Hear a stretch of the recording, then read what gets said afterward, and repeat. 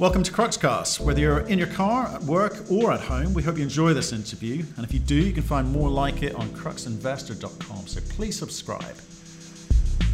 Today we speak with Dan Wilton, who's the CEO of First Mining Gold. They're a gold developer with assets in Ontario, Canada, 8 to be precise. Their marquee project is the Spring Pole project with an NPV of $1.1 billion. They're going to need to find $800 million to get this thing into production, but before they do that, they'll need a permit. Enjoy the podcast. Hello, Dan. How are you, sir? I'm well, thank you. I'm well. Thanks for having me here today. Good. Now, I know you've hot-footed back from BMO, Miami, in the sun. Yeah. Back up to base and then shortly off to PDAX, which is obviously going to be a very different experience for you. You excited about what PDAX is going to bring? Oh, very excited. Having just kind of come back from Miami, I think the real takeaway that you get is, where we are as an industry, and you're starting to have the largest mining companies in the world talking about how, they're struggling to replace their reserves and they're going to need to find new projects and, add more productive capacity.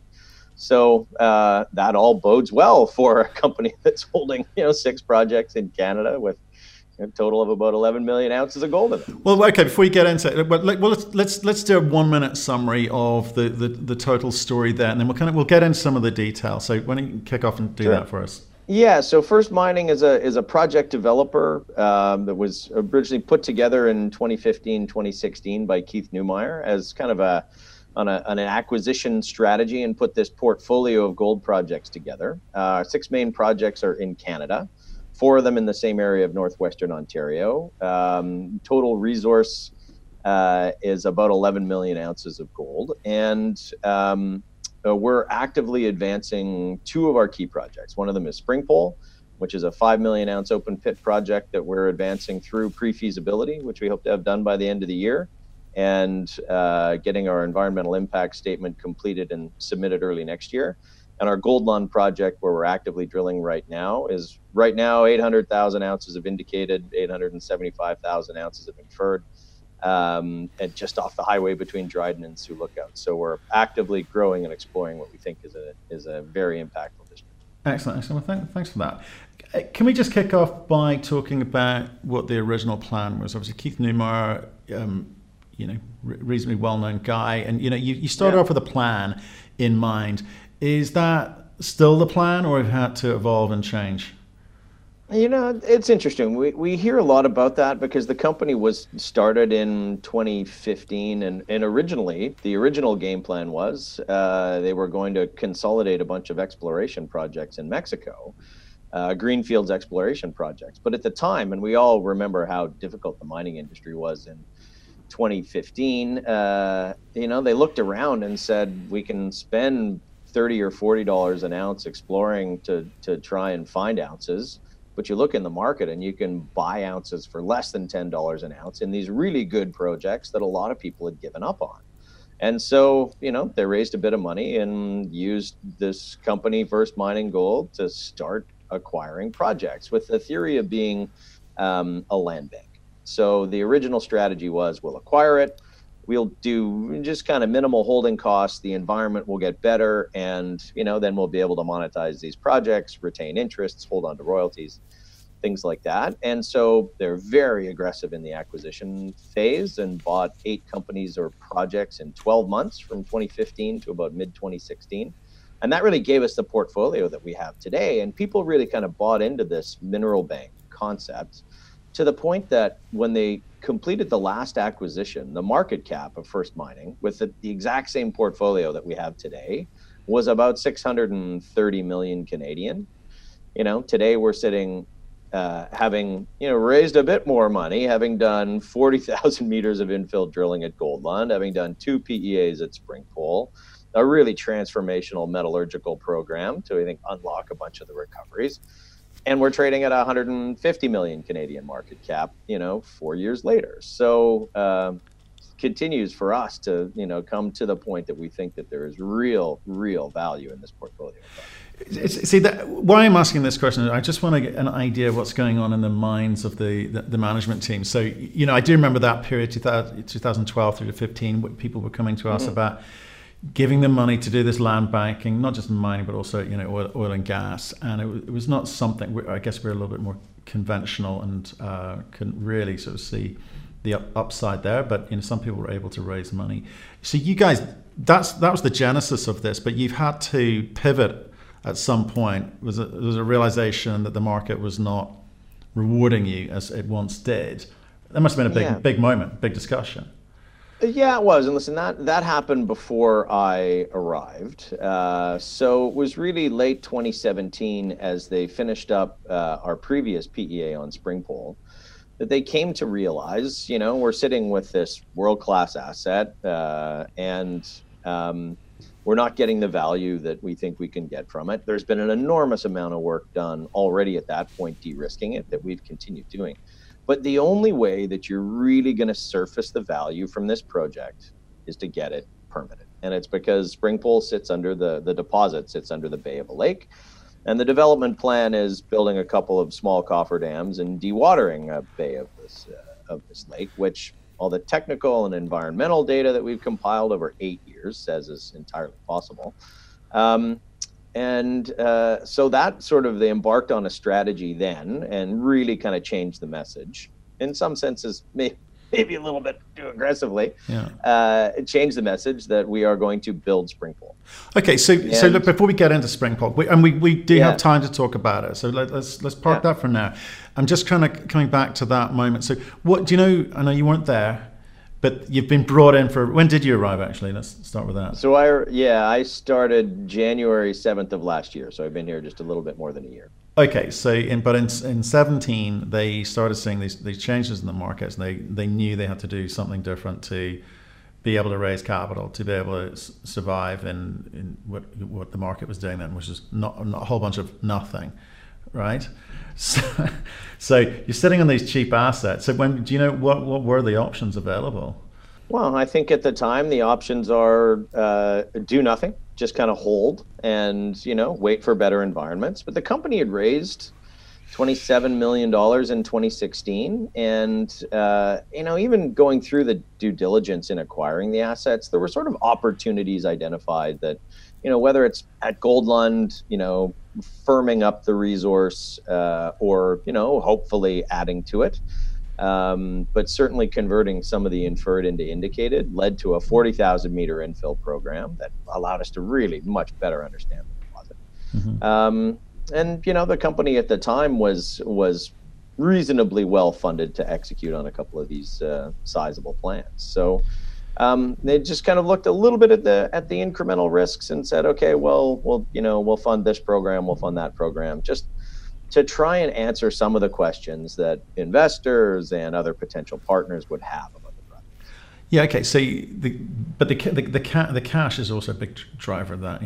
Either access to it or whatever you had left after your the various programs there. So, okay. Well, let's talk about you. So why did they bring you on board? What were you going to do for them? Yeah, so I mean, my background prior to joining First Mining, I was one of the 3 executive partners at a private equity fund called Pacific Road Capital. Yeah. And we had $800 million under management in 2 funds, investing in largely late stage mining projects around the world. And, it actually at Pacific Road looked at most of the projects in the First Mining portfolio before they bought them. But I hadn't really spent a lot of time, looking at First Mining as it came together, because it was the whole mineral bank strategy, which I thought was kind of interesting, but it was pretty aggressively promoted at the time, and lots of momentum as they build up this portfolio.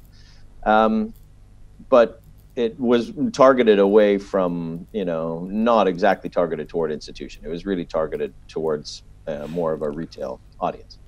And so someone had said to me in 2018, after I left Pacific Road, you should really look at, some of these assets in First Mining. And I said, oh, okay, I'll have a look. So I did, and sure enough, recognized we'd looked at Springpole in 2013. We looked at Goldlund twice, down to drill databases and block models, like at a pretty good understanding. And we couldn't get deals done in 2013, 2014, sort of as the market's rolling over and valuation expectations hadn't quite adjusted yet. But I really like these projects. And so, come late 2018, my predecessor had left as CEO of First Mining, and someone said, oh, maybe you should talk to Keith. So I more or less cold called Keith. I didn't know him very well. I'd met him a couple of times and said, I think this is the most interesting portfolio of gold projects sitting in a development company in the sector. And I think as much as you need a CEO, part of what you need is someone to help you manage this portfolio. So that's kind of what I saw. And then I joined early 2019. The first thing that we did was look at inside this portfolio, what are the best risk return investments you can make to surface the most value? And as you look at everything you could do to the assets in this portfolio, whether it's drilling, whether it's doing economic studies, the single biggest driver of value, if you believe that you can get a permit for a spring pool, and we do, the single biggest driver of value is getting a permit for that. Okay. Again, we'll come on to that. I'm trying to get a sense of the management team here. So I get your background. I think I might have actually come across you as well. There seems to be a sort of a kind of where two seas meet moment here, where you've got a extremely, by your words, promotional team previously. Okay, I don't know why the former CFO left, but you're coming along with a much more institutional mindset, and I'm just sort of wondering, where it is today, because you might. I'm looking at your share price. It's been falling away, and you're going to tell me it should be worth a lot more, and we can have that discussion as well. But NPVs don't necessarily count for much, but the market cap is the market cap, and the share price is the share price. So, do you think you have suffered from that legacy of being perceived as a promotional entity previously? I appreciate you telling me there's a fine line now, but you're now having to tell that story to the market, that actually you're bringing a bit more rigor and process into the company now. Well, I think when you go back to the history and how the company was kind of put together, we're still the beneficiary of a lot of that, right? We have a lot of great long-term shareholders who bought into this idea and the value of this portfolio in 2015, 2016. And the other thing that a lot of people don't appreciate is that by buying all of these companies and projects, we actually provided a lot of liquidity to the shareholders of these other companies who were kind of stuck in 2015. And the one thing you can say when you look at our stock, it is nothing if not liquid. We still trade 1 million-ish shares a day in the TSX and another 500,000 in the US. So we have this great base of shareholders who we kind of acquired or bought into the vision then. The challenge has been when things are aggressively promoted and they achieve certain values in enthusiastic times.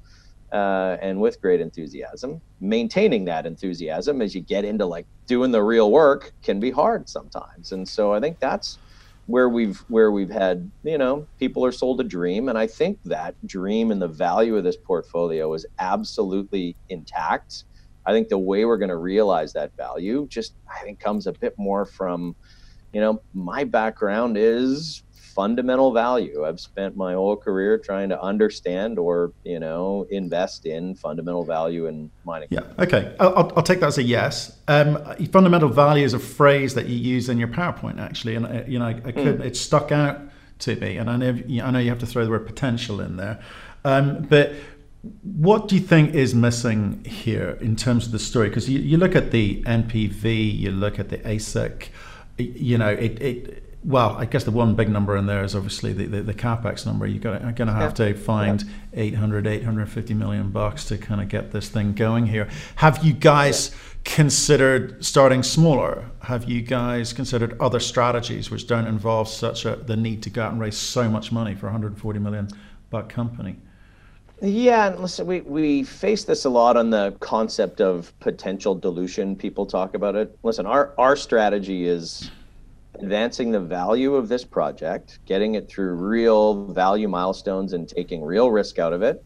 And then in 2023, when we are having a discussion about is a single asset company the right one to build an $800 million project on their own, history has shown that to not be an entirely, universally constructive exercise.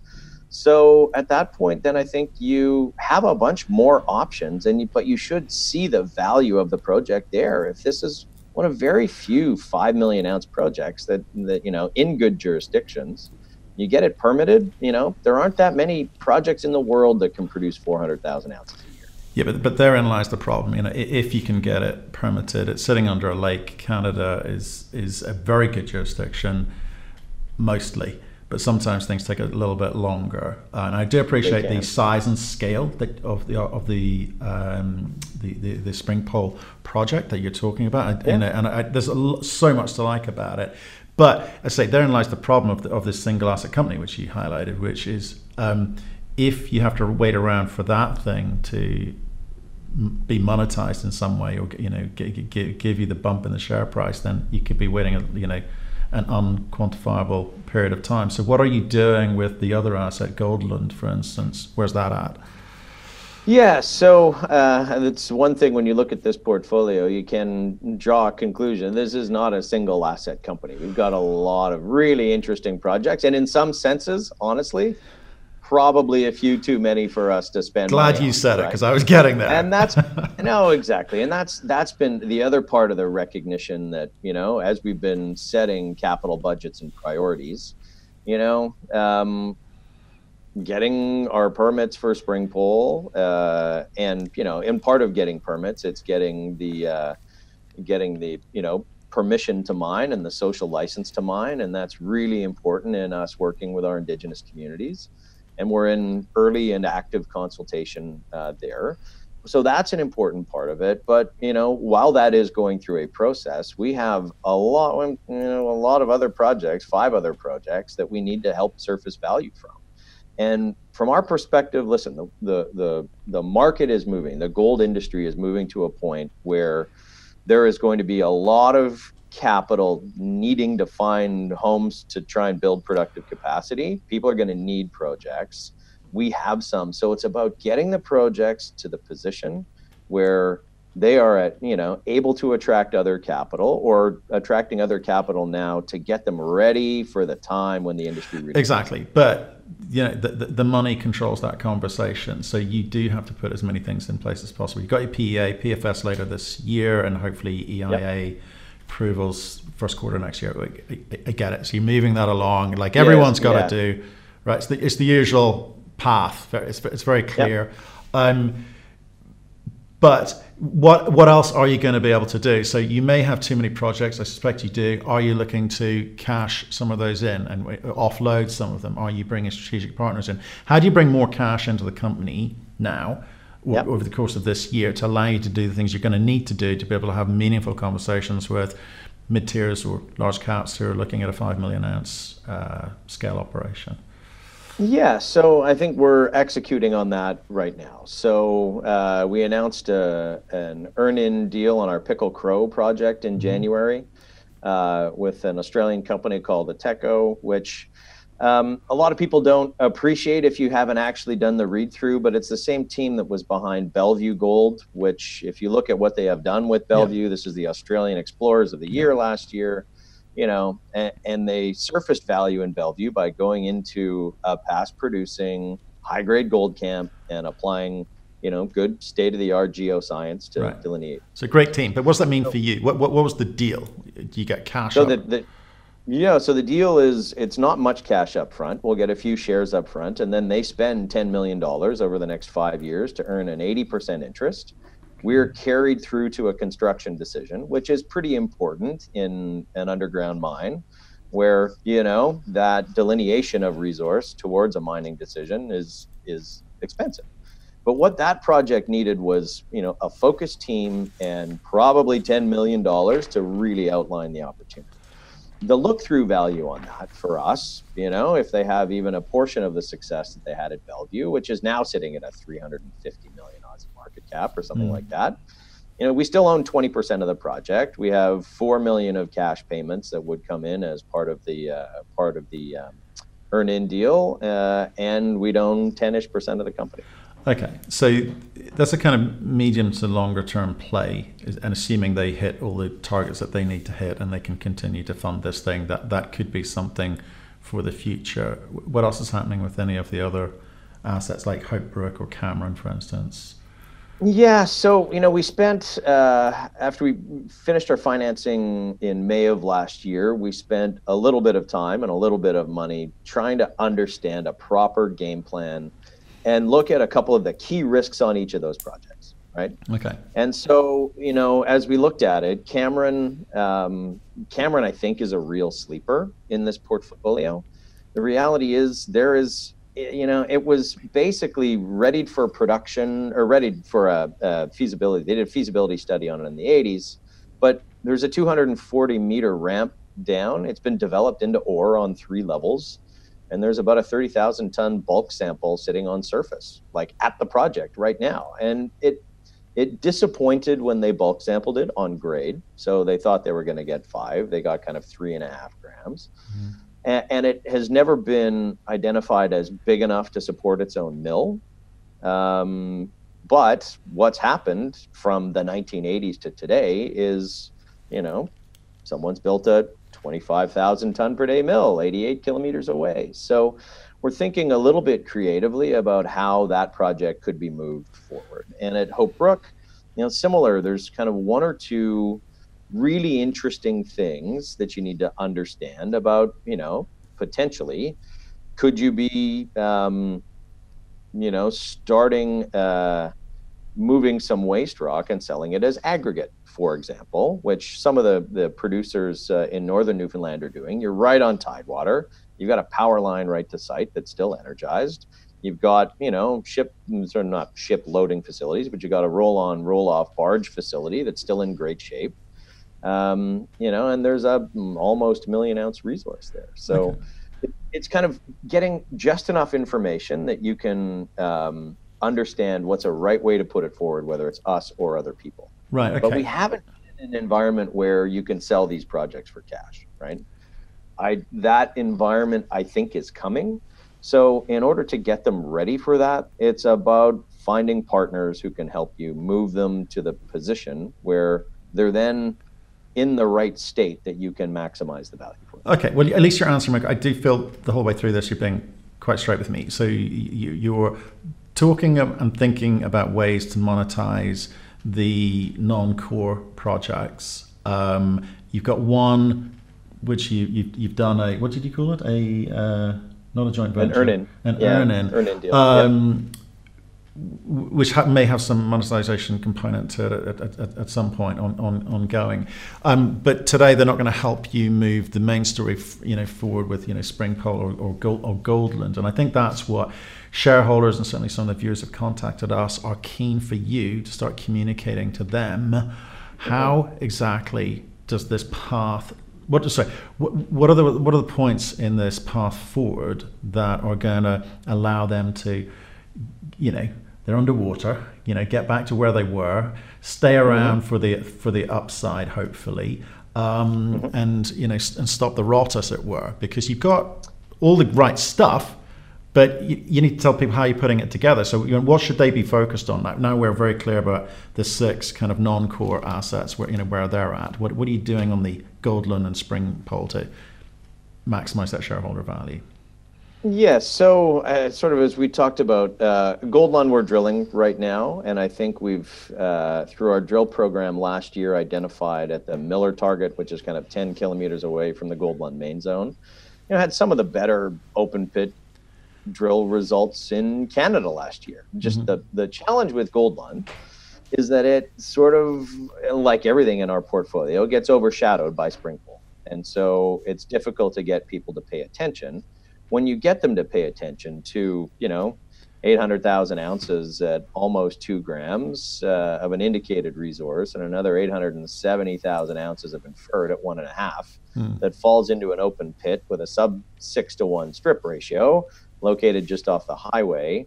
We need to do a better job of highlighting the value of that, but it's still wide open to continue to grow. But my concern, to be honest, is we can put out great drill results. We put out 40 meters of 4 grams in an open pit target 80 meters down last year, and no one cared. Like, we put out 150 meters of 1.5 grams. So what are you going to do? 10 kilometers from our main deposit. But tell me what you're going to do about that. That was the same for a lot of people. They put out stuff. They said this is a catalyst moment. The catalyst moment came and went. No one cared, right? So what do you do this year? You're not a producer. Those are the people who are seeing the uplift and the benefit of the gold price today. Gold's gone up. Your share price has gone down. What do you do? So listen, first of all, we are raising the capital to make sure that we're funded to get there. And we announced that we were raising $5 million. We're going to have a second close on that tomorrow, which will be larger than that. And what we've found is, for all that we talk about, there are a number of shareholders who are disappointed. We have a number of great long-term committed shareholders. And I think when people look at how those shareholders have shown up to support us here, I mean, it's been amazing for me and humbling that, there is still a really great core group who are supporting us moving forward.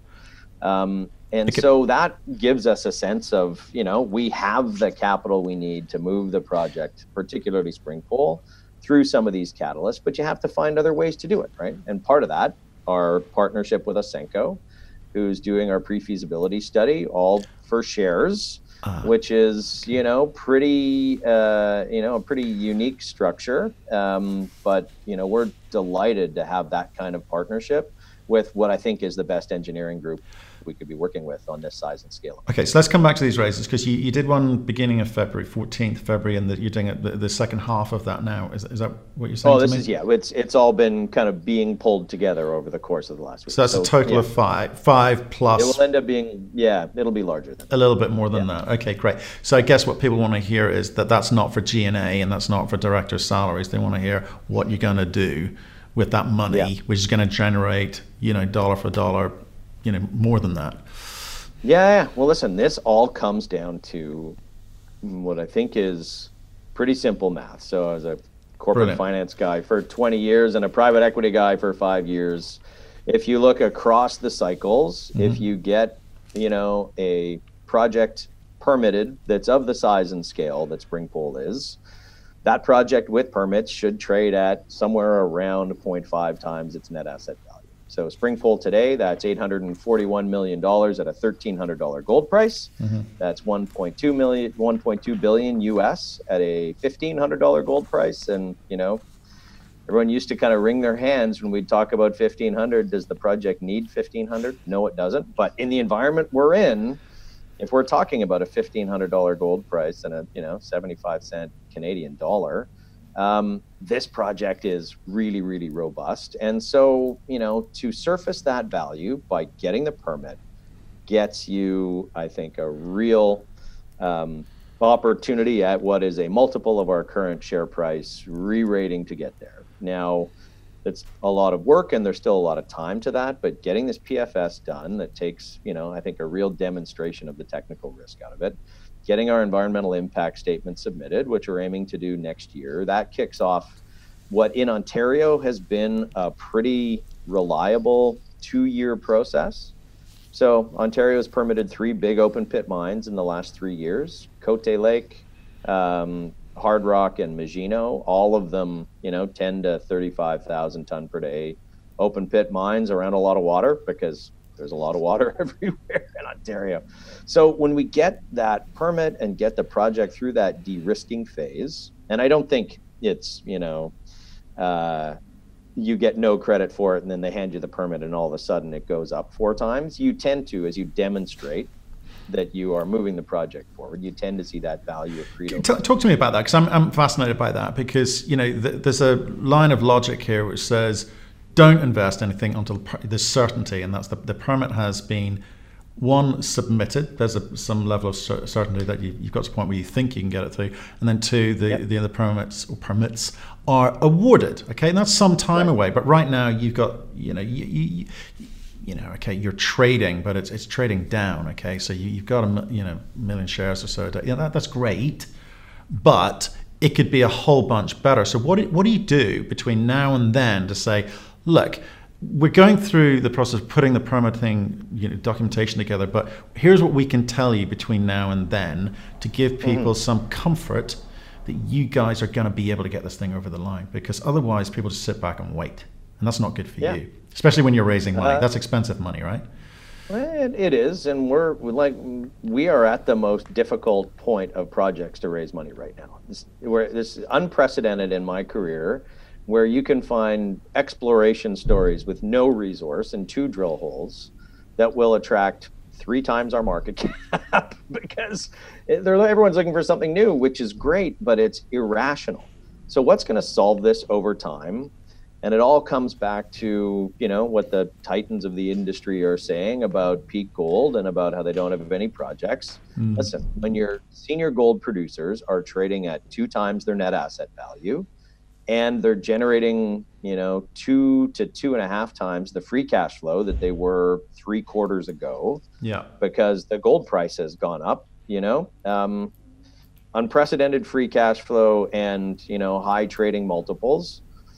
When they go to look for where those projects are, and it's not us specifically, but developers generally are trading at 0.1 to 0.2 times your net asset value. So what closes that gap? Yeah. You start seeing partnerships again. You start seeing investments by, intermediate and large cap gold producers, and you start seeing M&A deals. And that's what is going to compress that and get, back to the rational metrics, which are these projects should trade at 0.5 times NAV, up to 0.7 times NAV, and get acquired at 1 times NAV by producers trading at 1.5. I hear you, and again, you're talking my language. I get it, but you're towards the end. You're talking towards 2021, that sort of time frame. I'm talking about now for the rest of 2020. What are you going to be talking to the market about? I know you can't talk about conversations that you may be having with strategics, etc., or M&A, or any of that kind of good stuff. You're going to have to be like, here's what we're doing on a quarter by quarter basis, which is helping bring certainty to those conversations that we're going to have with those strategics. What are you going to do? So listen, there's the challenges you've exactly hit on is that there's only so much that you can talk about when you're going through a pre-feasibility study, right? So what are we doing? We're doing an enormous amount of work in the next 6 months to understand and really pin down the development potential, economics, and permittability of this project. And so that's exciting things like hydrogeology and hydrology and waste rock characterization and tailings and ongoing metallurgy. So I think we can talk about some of the milestones and test work of those things that are coming out, not draw conclusions, because the conclusions get drawn in a PFS at the end of the year and in your environmental impact statement. But until then, we can keep in dialogue with our Indigenous communities and in consultation, and we can do everything that we can do to move the project forward. And that might be having discussions with partners. It might be finding a longer term source of financing. It might be giving people some degree of hope that the company is not just a perpetual dilution machine, which we hear a lot and is one of the concerns. But we're in that point where there is a natural wait and see tendency, and you've absolutely hit the nail on the head. But one of the things with having all the other sort of opportunities and leverage in the value of these other projects in our pipeline is that we hope that there will be a bunch of other catalysts, whether, it's our partners at Otico who are putting out, new drill results at Pickle Crow, or putting out a new resource at Pickle Crow, demonstrating that, there is value in these projects, and we're going to be able to surface meaningful value. Yeah, it might not be in 2020, but I think with this financing getting closed, we're going to have enough money and line of sight and runway to demonstrate we can get to some of these real value Okay, so the money you're raising now is going to get you through to when? Q1 Money we're 21? raising now, and we'll see sort of what the final number is. But the goal is that gets us through to the end of this year. And then again, we're talking about if there is some other sources of financing we can sort of put on top of that with a longer time horizon to see us through. Ultimately, listen, where I would like to get to is to be able to say this company is funded to get Springpole from where we are today to, our EA approvals in hand, which is 2023 by our timeframes right now. So the challenge with this portfolio is that there are G&A costs and there are holding costs of 6 projects, some of which you can offset by doing asset deals like we have done at Pickle Crow. So that takes all of the cost and we bring a partner in to help us do that. Okay. So there's lots of different ways that I think we can look at that, and it's not all just dilution, right? So we're actively in discussions with a bunch of other sources of capital that might look more at the project. I think that's what people need to hear, because, like I say, you got 8 assets for crying out loud. There's a lot of cost, it's a lot of time, effort, distraction, etc. You know what your number 1 asset is, you know what your number 2 asset is, and I think people want you to say stop this dilutory machine that the phrase that you used a second ago, and give them a sense, an idea of how you're going to stop that from happening. And because once you've done a PFS, guess what happens next? We need an FS, we need a DFS. So it keeps going, and it's a question of, again, people want to know, are you going to be financing that, or is that the time to bring in strategic partners to help you with that? And those are the sorts of clues I think people are looking for. Certainly. Yeah, and I will tell you that the discussions we are having with potential strategic partners today are markedly different than the discussions we had a year ago, right? They've just come from, a great forum to have a bunch of those discussions. Like the world is changing. And what a lot of people don't appreciate, investors particularly, they don't appreciate that the free cash flow to the gold sector in the last 6 months has doubled, right? You work on the assumption all-in sustaining cost in the sector is about $1,000 an ounce.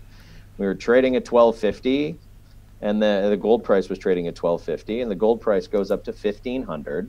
That doubles the free cash flow to the sector. But we've only had that for 2 quarters. Exactly. Right? In the first quarter, no one believes it, and in the second quarter, they're still kind of setting their budgets for next year. But like money is pouring into the coffers of producers right now. And at the same time, just watch the year-end results announcements from all of them. They're talking about reserve reductions. They're talking about not having been able to replace the reserves because of 8 years of, systemic and systematic underinvestment in productive capacity or exploration or development or whatever. So yeah, I get it. I mean, that is well-told story, well-trodden, story. Again, it comes back to what you, because I see so much right with this, and I do appreciate your honesty and forthrightness about what you've got and what you're trying to do. So I do like that. What I'm not hearing yet, but you're telling me it's coming, is how you're going to explain how you get a seat at the table when these newly moneyed up producers, because the gold price has been, as you say, only for 2 quarters, let's remember that, producing cash where perhaps they were once struggling. And there's a few of the big boys have struggled until recently. Let's be clear, right? This is they need this to continue just to make right some of the wrongs of the past couple of years, quite frankly. But assuming some of them do come to the table, like some of these Australian guys who are cashed up, how do you get them to listen to you? We've heard some fantastic South American stories, some other Canadian stories. It's a very competitive environment. You are sitting on a lot of ounces, but so are a lot of other people. So how do you get to the front of the queue? Well, listen, I think much as I'd like to say it's, my charm and ability to tell a story, it's not. It's the fact that we have a great portfolio of projects. And when you look around the world, let alone in Canada, but look around the world and where you can scope out projects capable of producing in excess of 400,000 ounces a year, that is a very small list. And when you look at those projects, and then there's a calculation I would encourage you to look at and encourage investors to look at, what's the percentage of the capital? So how many of those could you conceivably build for less than $1 billion? The answer is almost none. Mm-hmm. And in those other projects of this size and scale, what's the infrastructure build requirement to get there? So everyone looks at Springpole because we don't have a road up to the project today and says, oh, it's remote. We are 30 kilometers from a class 1 logging road that I drove last week. And we're 30 kilometers from a power line. Like, the actual infrastructure component of this is minimal relative to the size and scale of the operation. But listen, it has its own challenges, and the challenges are that the deposit sits under the Bay of a Lake. But you know what's been known since they discovered it? It's been known that it sits under the Bay of a Lake, and there's been an enormous amount of environmental baseline work done, like 8 years of environmental baseline work, and a 380-page report, that the conclusion of which is there's no species at risk, and there's no unique fish habitat here that can't be compensated for. So that, I think in the end, anyone who has not looked at this project in 8 years, which is most of the world, when they come back to see all of the work that has been done and the money that's been spent to understand the key risks, they actually really get it. So that's where I think we can have, a different discussion around, jurisdictionally, if you're going to try and pick one or two projects that you're going to back, do you want a project that's at 5,000 meters in the Andes that needs a desal plant on the coast and a pipeline? Yeah. Or do you want a project 100 kilometers east of Red Lake just off a logging road? Dan, thanks very much. And I'm just sort of running out of time here, but I do appreciate you running through that story with us. Like I say, there's lots to like. I want to hear more from you, definitely, because there sounds like some good things coming up this year. And I wish you well for PDAC next week. Well, thank you very much. It's going to be a busy time for sure. We're at a really interesting time in the industry, so we're all pretty excited. Yeah. Okay. Well, thank you very much for your time. We'll speak to you again soon. Okay, great. Thanks very much. Thank you for listening. If you've enjoyed the interview, why not subscribe to Cruxcast or our website, cruxinvestor.com, and of course our YouTube channel, Crux Investor. Plus, you can catch us most days on Twitter and LinkedIn. We really love getting your feedback, so please keep it coming, and we'll speak to you again soon.